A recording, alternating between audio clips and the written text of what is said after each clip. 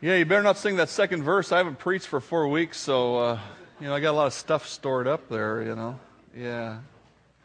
Hey, for those of you in choir, I want to make sure you make it a priority to be there tonight. And for those of you who have been on the fence trying to decide whether you should be in choir, we'll still let you in tonight. This is for Good Friday. We're going to be singing on Good Friday. I know some folks at Christmas time when we performed said, I couldn't decide whether I should get into choir and I should have gotten in. So tonight's your last chance to join in. We got a great musical with a lot of great pieces of music and some great narration and ministry included in there. And we're looking forward to a good ministry on Good Friday evening. Well, open your Bibles to John 16, please. We're going to be getting back to the Gospel of John here for a while. Been working our way through this book, and we've made it through the first 15 chapters and actually the beginning of chapter 16, and we're going to go on farther today. I'm happy to be back sharing with you today. Vacation was restful and rejuvenating, and the recovery from surgery has gone well as far as I know. I've never had a joint or a muscle worked on like this. I had a nose job. Unfortunately, they didn't make it look any better. They just made it work better, But that's not that big a deal compared to this, I guess. I really had no idea what to expect because I've never been through anything like this. I suppose the next time I have a shoulder worked on, I'll be an expert. And I'd say, given all things equal, there probably will be a next time, but I had no idea what to expect because I've never been through anything that was medically this significant. For sure, the first day or two were no surprise. I was very uncomfortable. But now, just 10 days after surgery, I'm feeling pretty good. I'm not ready to arm wrestle or build a fence or anything like that, but I think I'm feeling pretty good. The disciples had no idea what to expect when Christ started ministering to them. They really didn't. He came along and said, "Hey, follow me and I'll make you fishers of men." And I think they went, "Okay, let's see what's in this." And they followed. And then after about 3 years, they kind of got in a pattern. Not a rut, but a pattern. Good ministry has good patterns to it.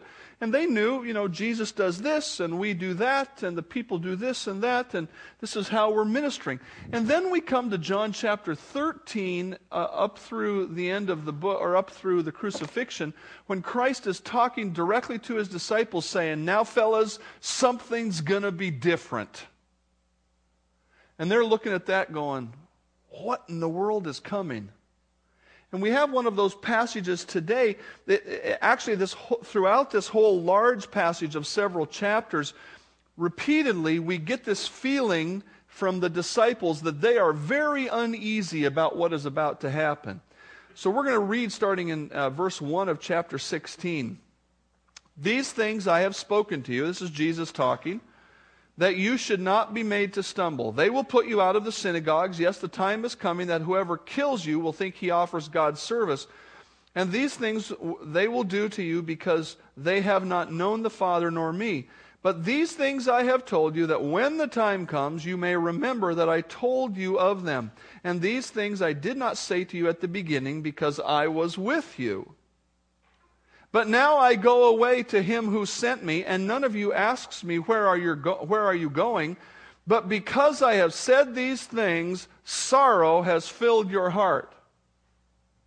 Nevertheless, I tell you the truth. It is to your advantage that I go away.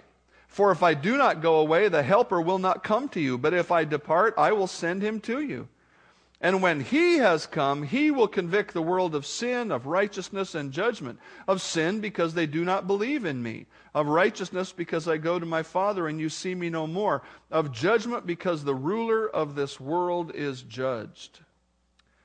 The disciples who became the apostles had no idea what to expect when Jesus started to say, now things are going to be different. I'm going to be killed, and then I'm going to be gone. And the word of Jesus is they became sorrowful. They became sad. Other times he said they were anxious. They feared that this new way that was only 3 years or less old was coming to an end. They could not envision this new way, as it was called, without the master of the way. It's almost like they thought they were all going to be laid off and the plant was going to be shut down. They were just going to have to go back to fishing and it was going to all be over.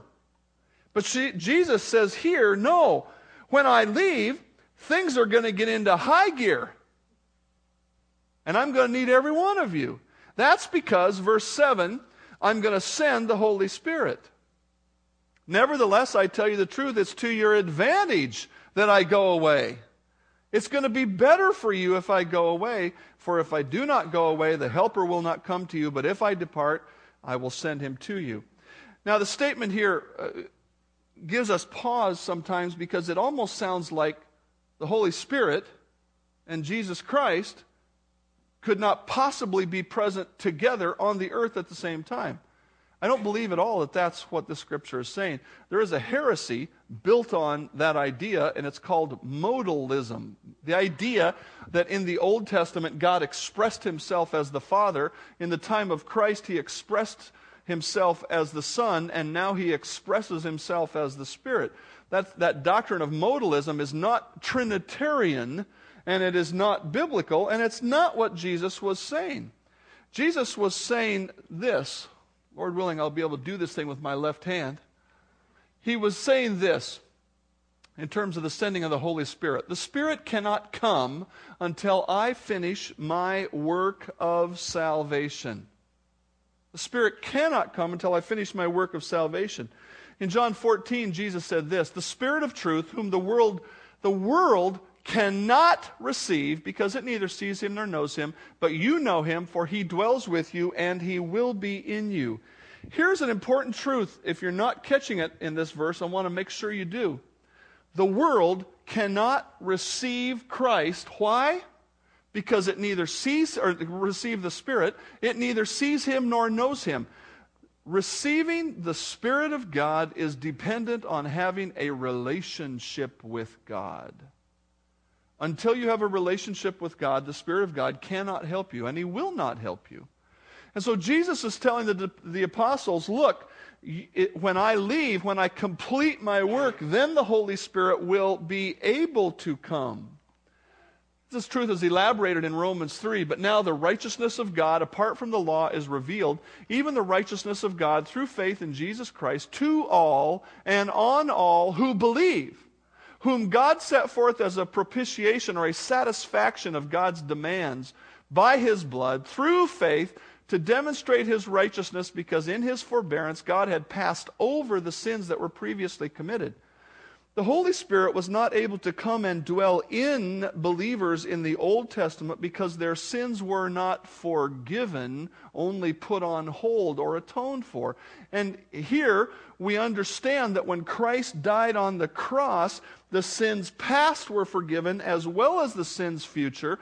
And now the Holy Spirit can come into us because when we believe, we receive the righteousness of Christ. And so we are righteous vessels ready for the Holy Spirit to inhabit.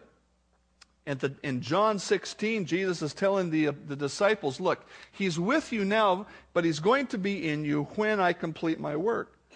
The Spirit cannot come until I finish my work of salvation. And there's a second very simple point here as well. The Spirit will come to indwell believers because it is the Father's plan. And I could put it negatively. It was not the Father's plan for the Spirit to indwell believers while Christ was on earth. Obviously, not until the work of Christ was finished. It was God's plan.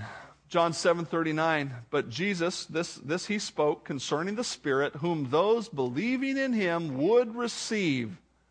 For the Holy Spirit was not yet given because Jesus was not yet glorified. It was God's plan for Christ to come, take on a human body, shed blood, pay for our sins on the cross, demonstrate his power over sin through the resurrection, and go to heaven to be our advocate. And then it was his plan to send the Holy Spirit to empower us, to indwell us, to make God's ministry possible in the absence of Christ. The disciples could only think, oh, Christ has to be physically with us for this to work. God determined elsewise. Jesus had spoke about the coming of the Spirit, but now he adds another piece of truth about the coming of the Holy Spirit in John 16. He adds and he says, look, not only is the Holy Spirit going to come and indwell you, but he is going to be convicting. The Holy Spirit is going to be convicting the world. And the word world is often used as a synonym for unbelievers. The Holy Spirit is going to convict.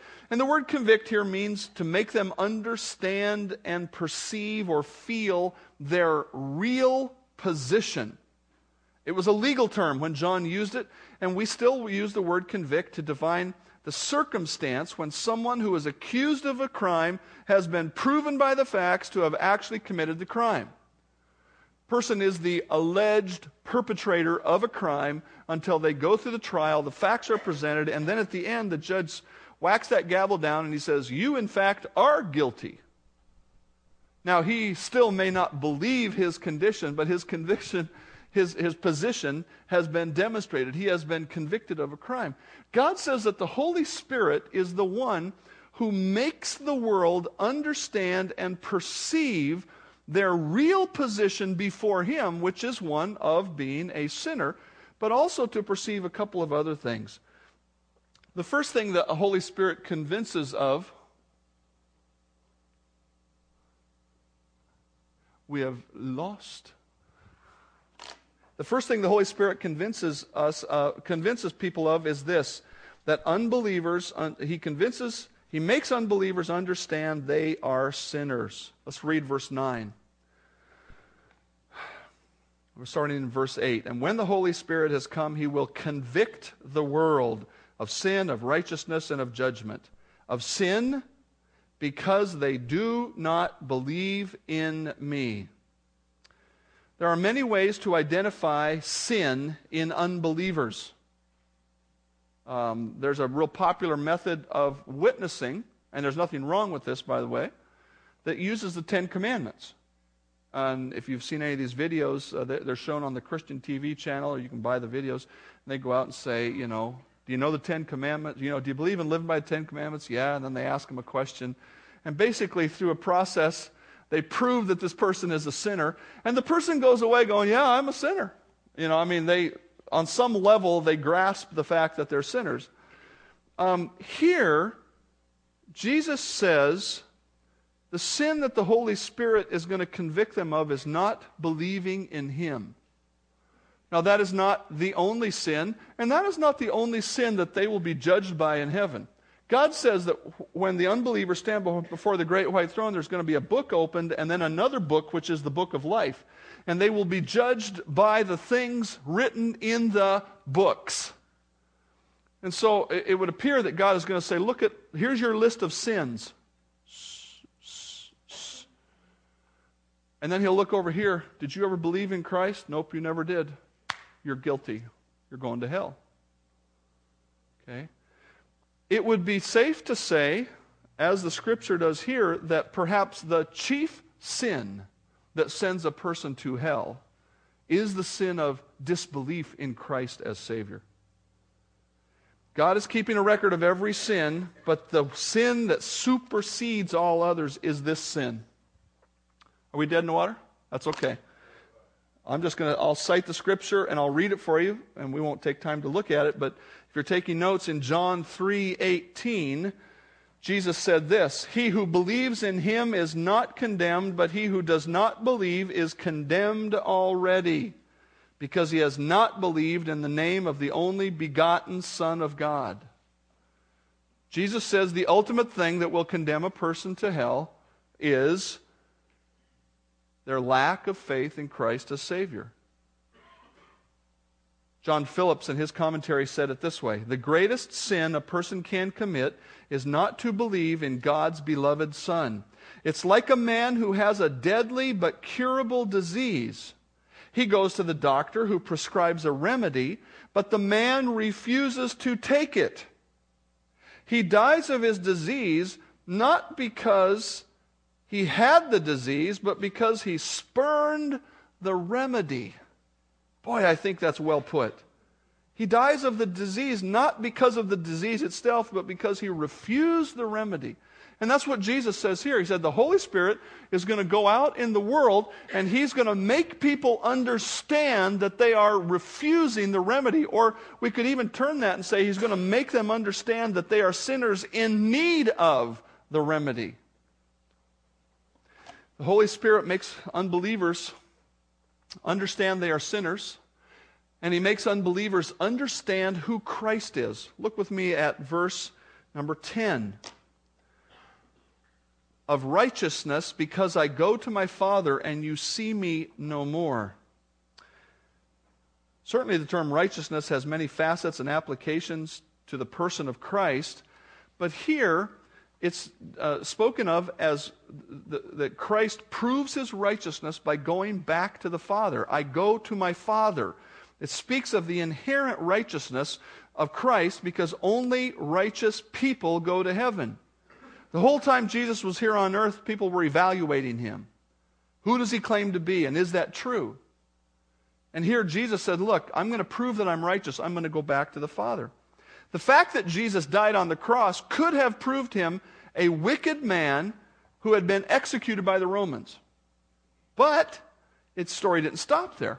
He went to the grave and then rose again. Wicked people don't do that. In fact, until Christ came along, nobody did that. And he went to heaven briefly, came back and was on the earth for a number of days, and then eventually the disciples all stood and watched him go into heaven. They saw him go. Everything Jesus said and did proved that he was who he said he was. But this is only believed when the Holy Spirit convicts unbelievers that it is true.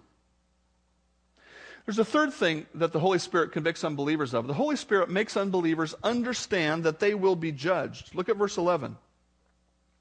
Of judgment, because the ruler of this world is judged. God says that if unbelievers understand that Satan is judged or condemned, then they will understand that they are condemned with him. John 12 says this, Now my soul is troubled, what shall I say? Father, save me from this hour, but for this purpose I came to this hour. Father, glorify your name. Then a voice came from heaven saying, I have both glorified it and will glorify it again. Now is the judgment of this world. Now the ruler of this world will be cast out. And if I am lifted up from the earth, I will draw all peoples to myself. This he said, signifying by what death he would die. Jesus Christ used the term lifted up to speak of death on the cross. He said, if I am lifted up, I will draw all people to myself. But he also said that when he would go on the cross, that would be time when the ruler of this world would be judged, or the pronouncement of judgment would be executed against him.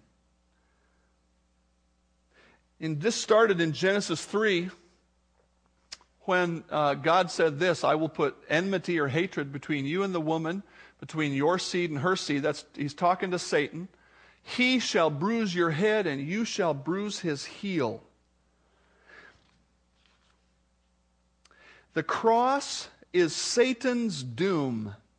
As that old serpent fastened his evil fangs on the Savior's heel at Calvary, he felt that foot begin to crush his head.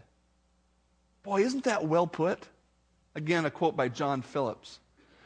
Jesus said, when I get lifted up, that's when the ruler of this world is judged. When you talk about the joy who was set before Christ when he went to the cross, Hebrews 12, part of it was that joy.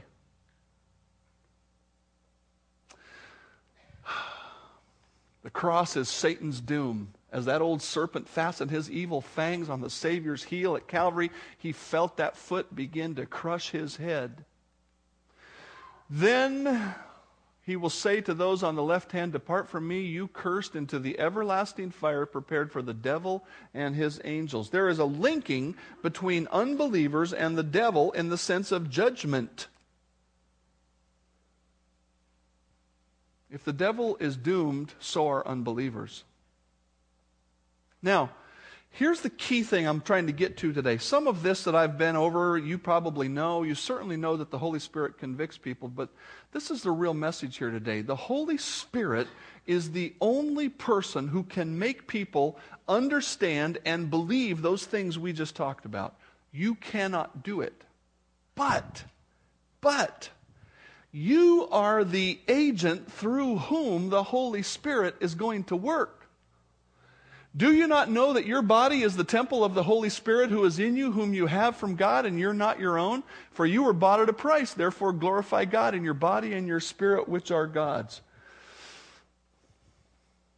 Can the Holy Spirit convict anybody of anything without the work of the body of Christ? I would say to you no, and here's why. Because there are two things that God has to do through the body of Christ, only because He chose. I'm not limiting God, except as He has limited Himself. And the first thing that God has chosen to do through the body of Christ is to demonstrate the life of Christ. The Holy Spirit works through us to demonstrate the reality of these truths that we have just seen. Listen to these passages that talk about our impact on the world if we're living righteously. Have no fellowship with the unfruitful works of darkness, but rather expose them. Tomorrow some of you will go to work, and some of your coworkers will tell dirty stories. And you will respond one way or the other.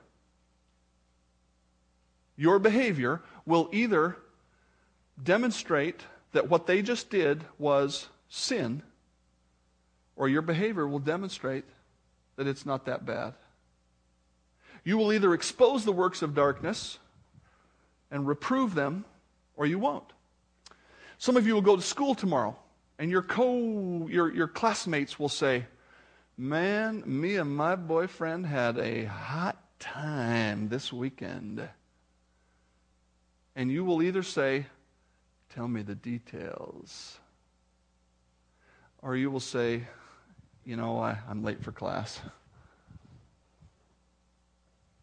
You will either expose the works of darkness or you will encourage them. One of the two. If you're doing what you should be doing, graciously, kindly, lovingly, as best you can, you will still reprove those works of darkness. When I used to go into the fire hall, especially in Tukwila, frequently they'd say, "Clean it up, the Rev's here." Yeah, clean it up. Shouldn't be dirty the rest of the time. And that's not because I'm better than them, folks. It's because their behavior is sin, whether I'm there or not. Our behavior, if we are living righteously, exposes the works of sin. It's a shame to even speak of those things which are done by them in secret. Do all things without complaining and disputing, that you may become blameless and harmless children of God, without fault in the midst of a crooked and perverse generation, among whom you shine as lights in the world.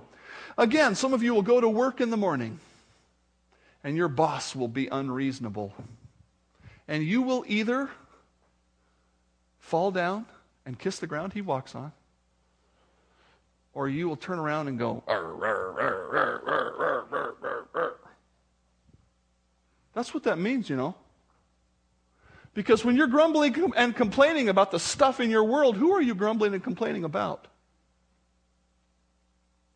You're grumbling and complaining about what God has allowed into your world. Anybody can grumble and complain. Any old unbeliever can grumble and complain.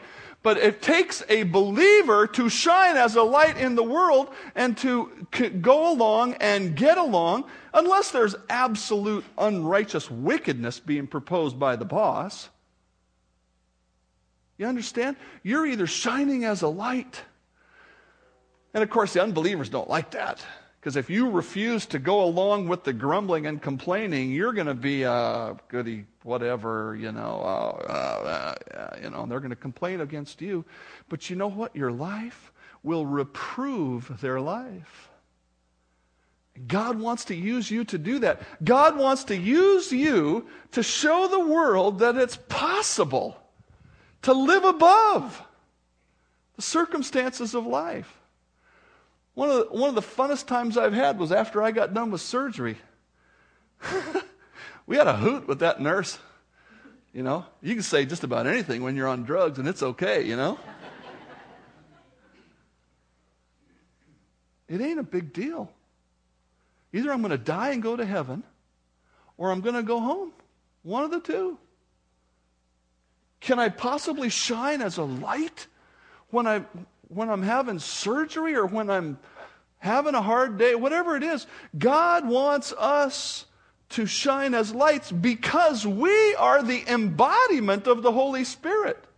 Now, I know the Holy Spirit's not limited to me, but if I am not demonstrating the life of Christ, who's going to?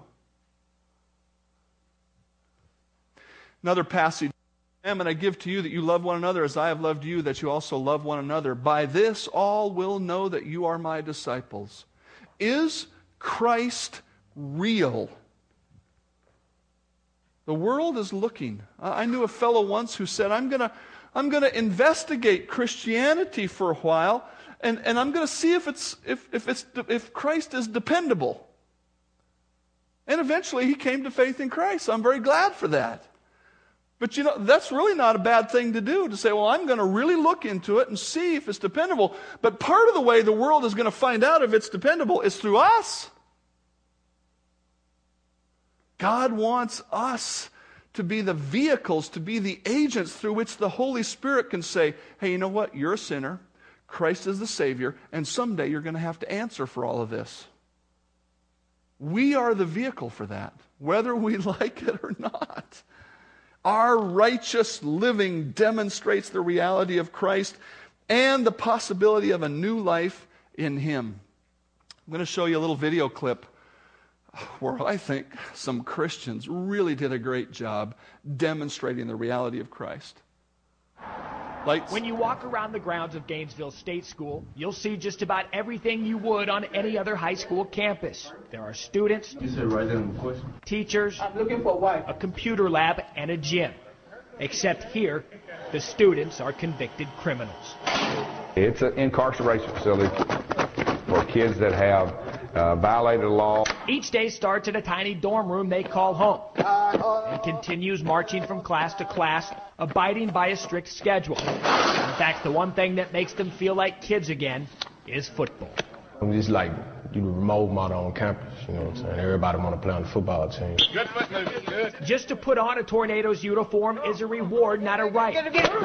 You must have good behavior and good grades. Not to mention, every game is played on the road, but it's worth it to escape on Friday nights and enjoy a small piece of freedom they gave up.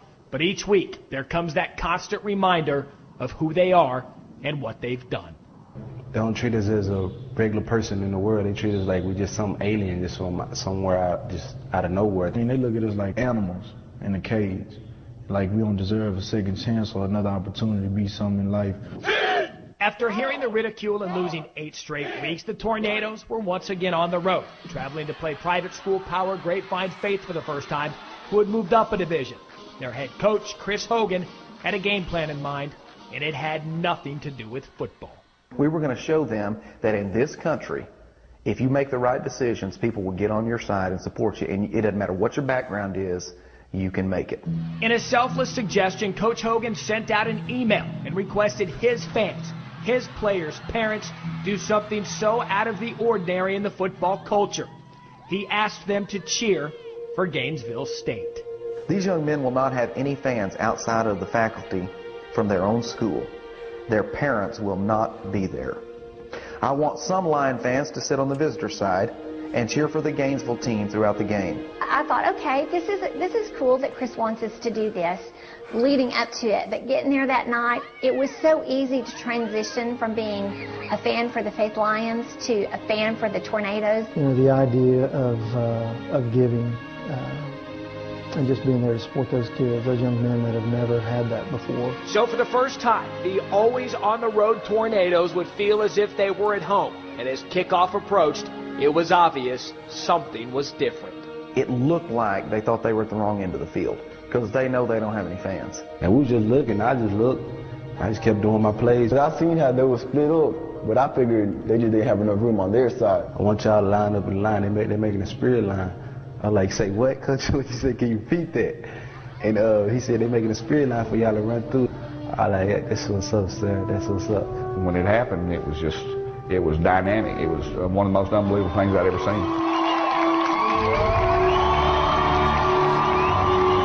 When I ran through this, like I felt like it was just like like angels was on me. That's all I felt. Because I was just running through that fast as I can. I just feel the wind rushing my face. That feeling of being unleashed lasted throughout the game, and so did the cheers. We had a penalty like the third play of the game, and I heard booing behind me. I turned around, and it was the Grapevine fans. I remember when I was making like a play, I made a chopper, and people yelling my name. I'm like, I don't even know these people. They were just like ours that night. I can remember rooting for their little quarterback, and I felt like he belonged to me. Our kids were their kids, and their kids were our kids, and all kids were the same. It wasn't enough to lead the Tornadoes to victory. As expected, Grapevine Faith won 33-14, and the Tornadoes finished the season 0-9. But it didn't matter, because for the first time in a long time, someone was in their corner, and that alone was worth celebrating.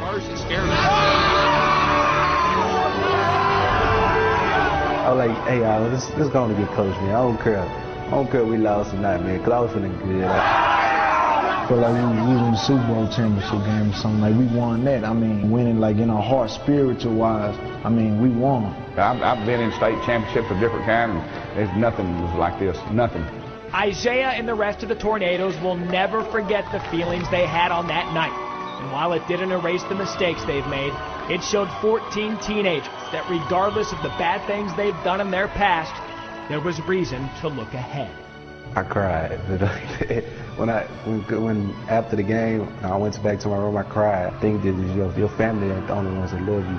God ain't the only one that love you. Other people love you too. This is what I was hoping and praying would happen. I hope that it gave them hope. I see the world in a different way now. I mean, I don't just see like I'm the victim no more. So much love because, you know, I came from a broken home family. So, I mean, having all that love, it just rose my spirits up. They got to be kids that night. They got to be a teenager and experience Friday night football in Texas.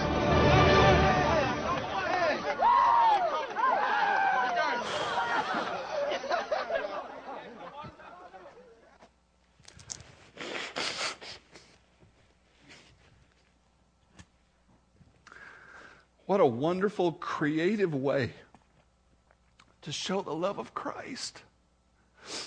I hope you noticed that was a Christian school. That's the whole point here. It was a Christian school who said, can we show love to these guys? Wow. And they got the message. We often talk about preaching through our lives, but it's that kind of stuff that needs to do the preaching. It's us reaching way beyond the norm and saying, God, through the Holy Spirit, is going to convict people, but it's going to take me.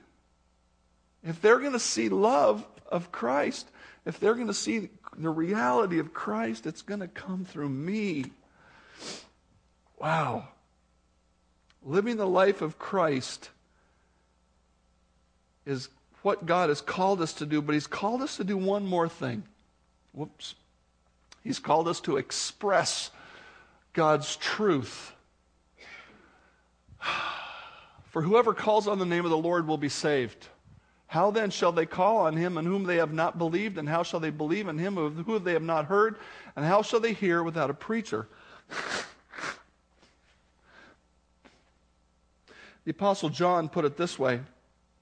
I've been reading. I read 1 John while I was on vacation and sick, and it was kind of a fresh understanding of it for me. I hope it will be for you.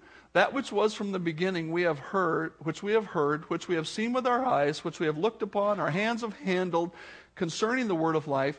The life was manifest, and we have seen it, and we bear witness, and we declare to you that the eternal life which was with the Father and was manifested to us, which we have seen and heard, we declare it to you, that you also may have fellowship with us. And truly our fellowship is with the Father and with his Son, Jesus Christ.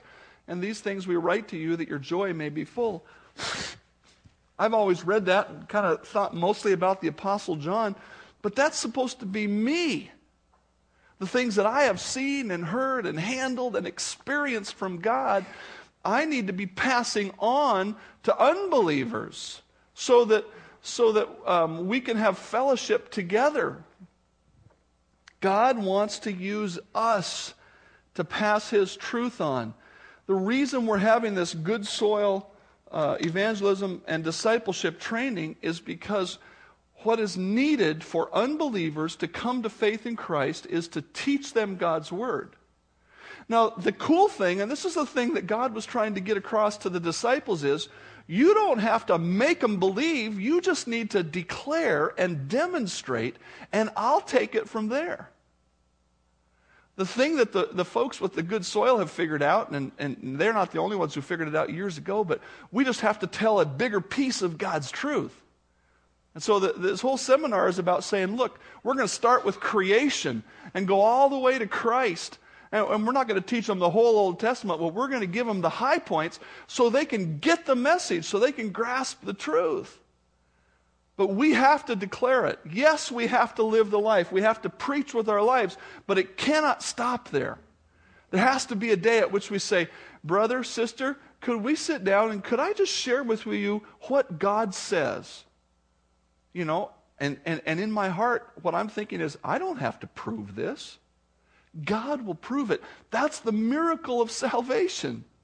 That's the absolute miracle, that we can preach the truth, and the Holy Spirit comes along and goes, poke on people's hearts, and they go, wow, that's true. And they believe. That is the coolest thing. I want to share with you, again by a video, and don't worry, I'm not going to show this many videos every week, but the Lord just brought these to me this week. And by the way, thanks to Jerry Ward for sending me the football video, and thanks to my wife for sending me this next one, and because I don't spend much time on the web, I'm doing other stuff. But the fellow that's going to be, if those of you who maybe aren't quite as familiar with the current entertainment scene, the fellow who's going to be talking here is a world-famous entertainer, okay? And he's sort of a magician, comedian, entertainer guy. Many of you will know him, but what he says that some Christian did speaks to both the point I just made and the point that I'm making now. I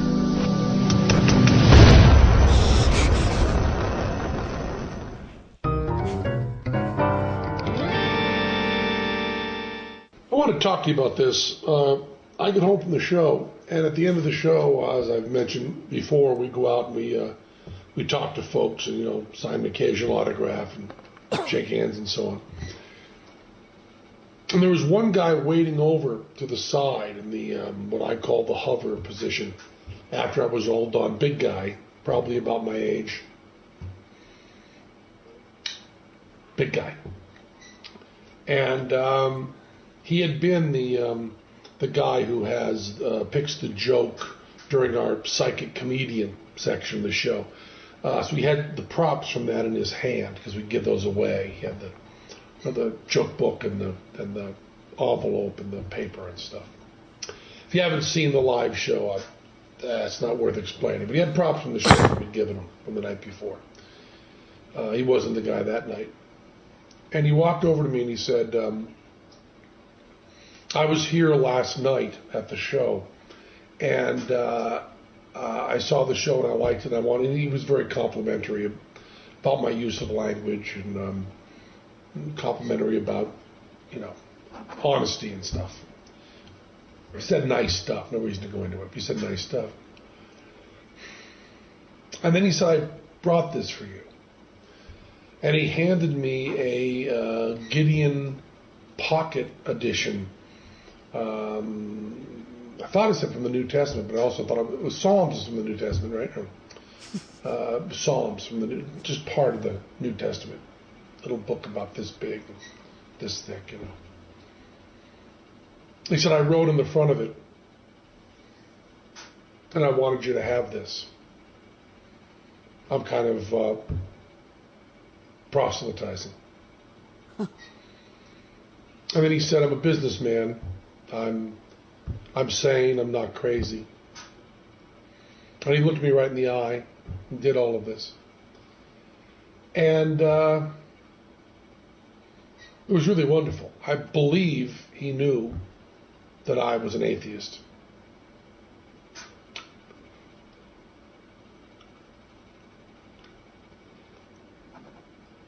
But he was not defensive, and he looked me right in the eyes. And he was truly complimentary. It wasn't in any way, it didn't seem like empty flattery. He was really kind and nice and sane and looked me in the eyes and talked to me. And then gave me this Bible. And I've always said, you know, that I don't respect people who don't proselytize. I don't respect that at all. If you believe that there's a heaven and hell and people could be going to hell or not getting eternal life or whatever, and you think that, well, it's not really worth telling them this because it would make it socially awkward.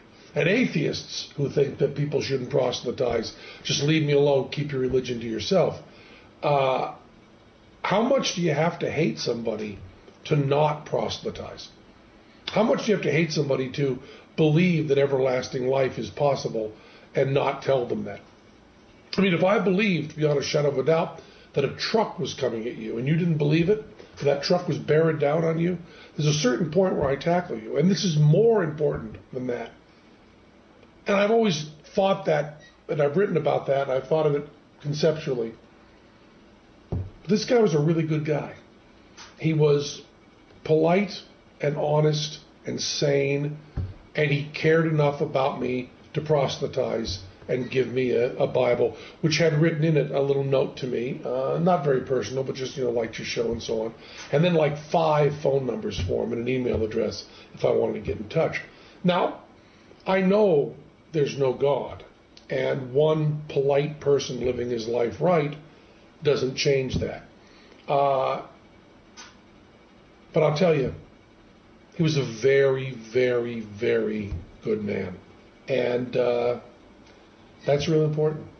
And with that kind of goodness, it's okay to have that deep of a disagreement. I still think that religion does a lot of bad stuff, but man, that was a good man who gave you that book. That's all I wanted to say.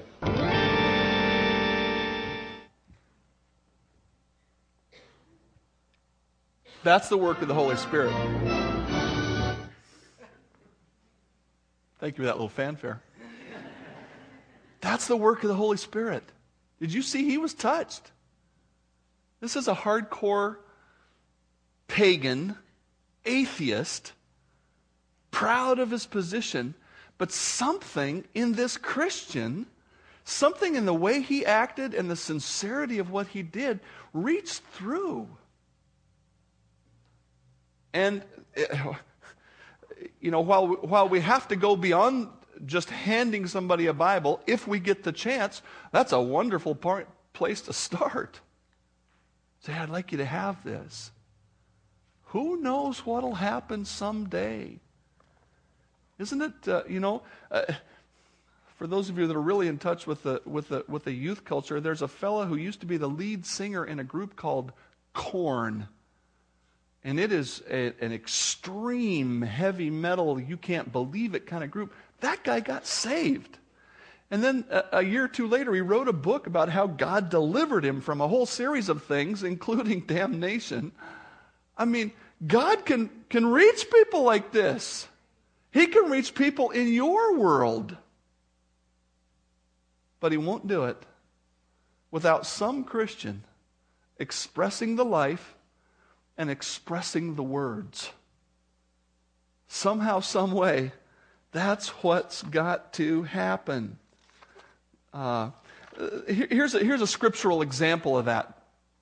The Apostle Peter is preaching on the day of Pentecost. Now, when they heard this, the Apostle Peter preached a whole sermon about Christ. Now, when they heard this, they were cut to the heart. And they said to Peter and the rest of the apostles, "Men and brethren, what shall we do?" Then Peter said to them, "Repent, and let every one of you be baptized in the name of Jesus Christ for the remission of sins, and you shall receive the gift of the Holy Spirit. For the promise is to you and to your children and to all who are afar off, as many as the Lord our God will call." And with many other words he testified and exhorted them, saying, "Be saved from this perverse generation." Then those who gladly received his word were baptized, and that day about 3,000 souls were added to them. With certainty, only the Holy Spirit can cause this kind of heartfelt repentance and belief. But with equal certainty, the Holy Spirit will only do this through the life and speech of believers. The Holy Spirit doesn't come down himself and personally talk to people.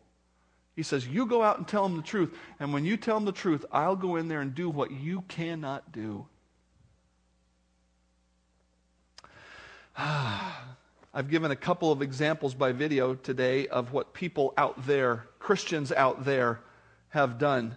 I want to give you an example today of something we've done right here. And I want to just set up this video because you won't understand it completely if I don't.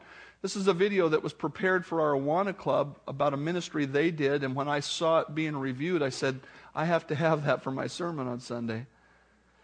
There was a girl who came to our Awana Club several years ago. I don't know the exact timing.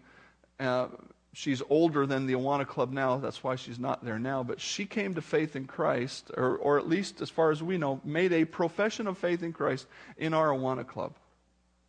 And now, several years later, she's in stage 4 leukemia. Not expected to survive. They're trying different things, but I don't believe she is expected to survive. It will truly be a miracle if she does. And so our Awana Club said, "Hey, let's do something for her." And they decided that they would get together and go to this Build-A-Bear thing, which is a place in the mall where you make your own teddy bear, and with that communicate some things on paper and by video. And I want you to look at what they're doing and the words that they're saying through the video. Please.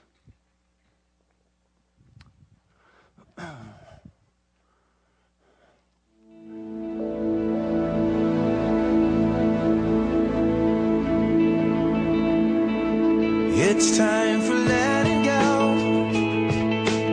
all of our follies, 'cause we don't have a time machine. And even if we did, would we really want to use it? Would we really want to go change everything? 'Cause we are who and where and what we are for now. This is the only moment we can do anything about. So breathe it in and breathe it out, and listen to your heartbeat. There's a wonder in the here and now. It's right there in front of you, and I don't want you to miss the miracle of the moment. There's only one to know what's really out there waiting, and all the moments yet to be. And all we need to know is he's out there waiting. To him the future's history. And he has given us a treasure called life now. But this is the only moment that we can do anything about. So breathe it in and breathe it out, and listen to your heartbeat. There's a wonder in the here and now. It's right there in front of you, and I don't want you to miss the miracle of the moment. And if it brings you tears,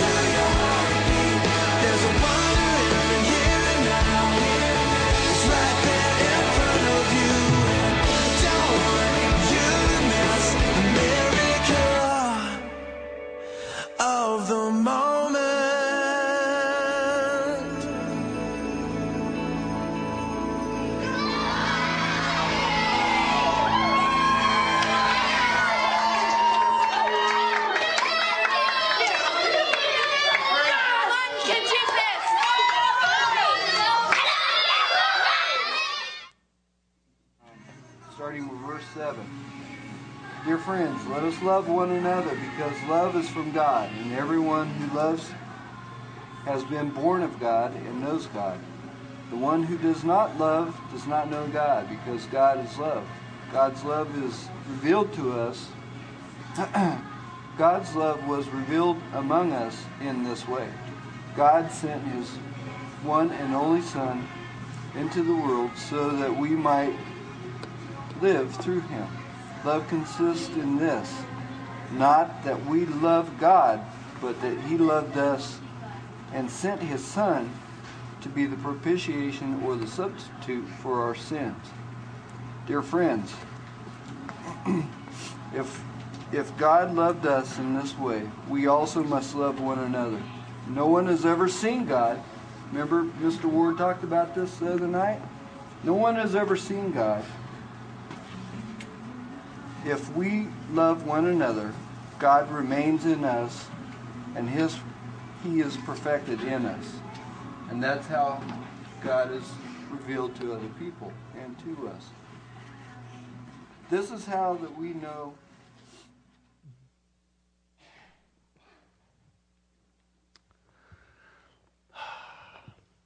We spoke God's word, and the Holy Spirit convicted her. She needed to believe. And we're speaking God's word again, the word of encouragement. This is the ministry that God has called us to engage unbelievers inside the walls and outside the walls with his truth. And by his Spirit, some of that seed will take root and grow up. And more people will be following Christ, ready to meet him someday.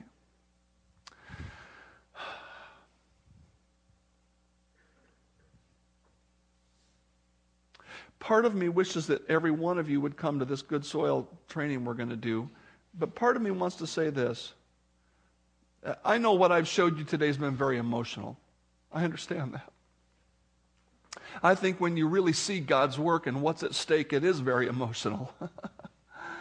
But I think your commitment to God's work needs to transcend emotion and go right back to the scripture that says he wants to use us. And maybe you've never really gotten a hold of that today or before today to say, look, God is limited, if you will, to me. And so I must be active for him. And if God could put that heart in you, then come next Friday night and learn how God could use you. Be prepared to be God's vehicle, to be the agent of the Holy Spirit in the world. Worship team, come. We're going to sing a song that talks about the Word of God, because this really is the focal point of what we need to share with the world. It's God's truth. And I hope you'll sing it with us and consider God's speaking to you today. The Holy Spirit is convicting you of something today. Something needs to change in your life. Something needs to grow. Something needs to be better. Something needs to be gotten rid of. I don't know what it is.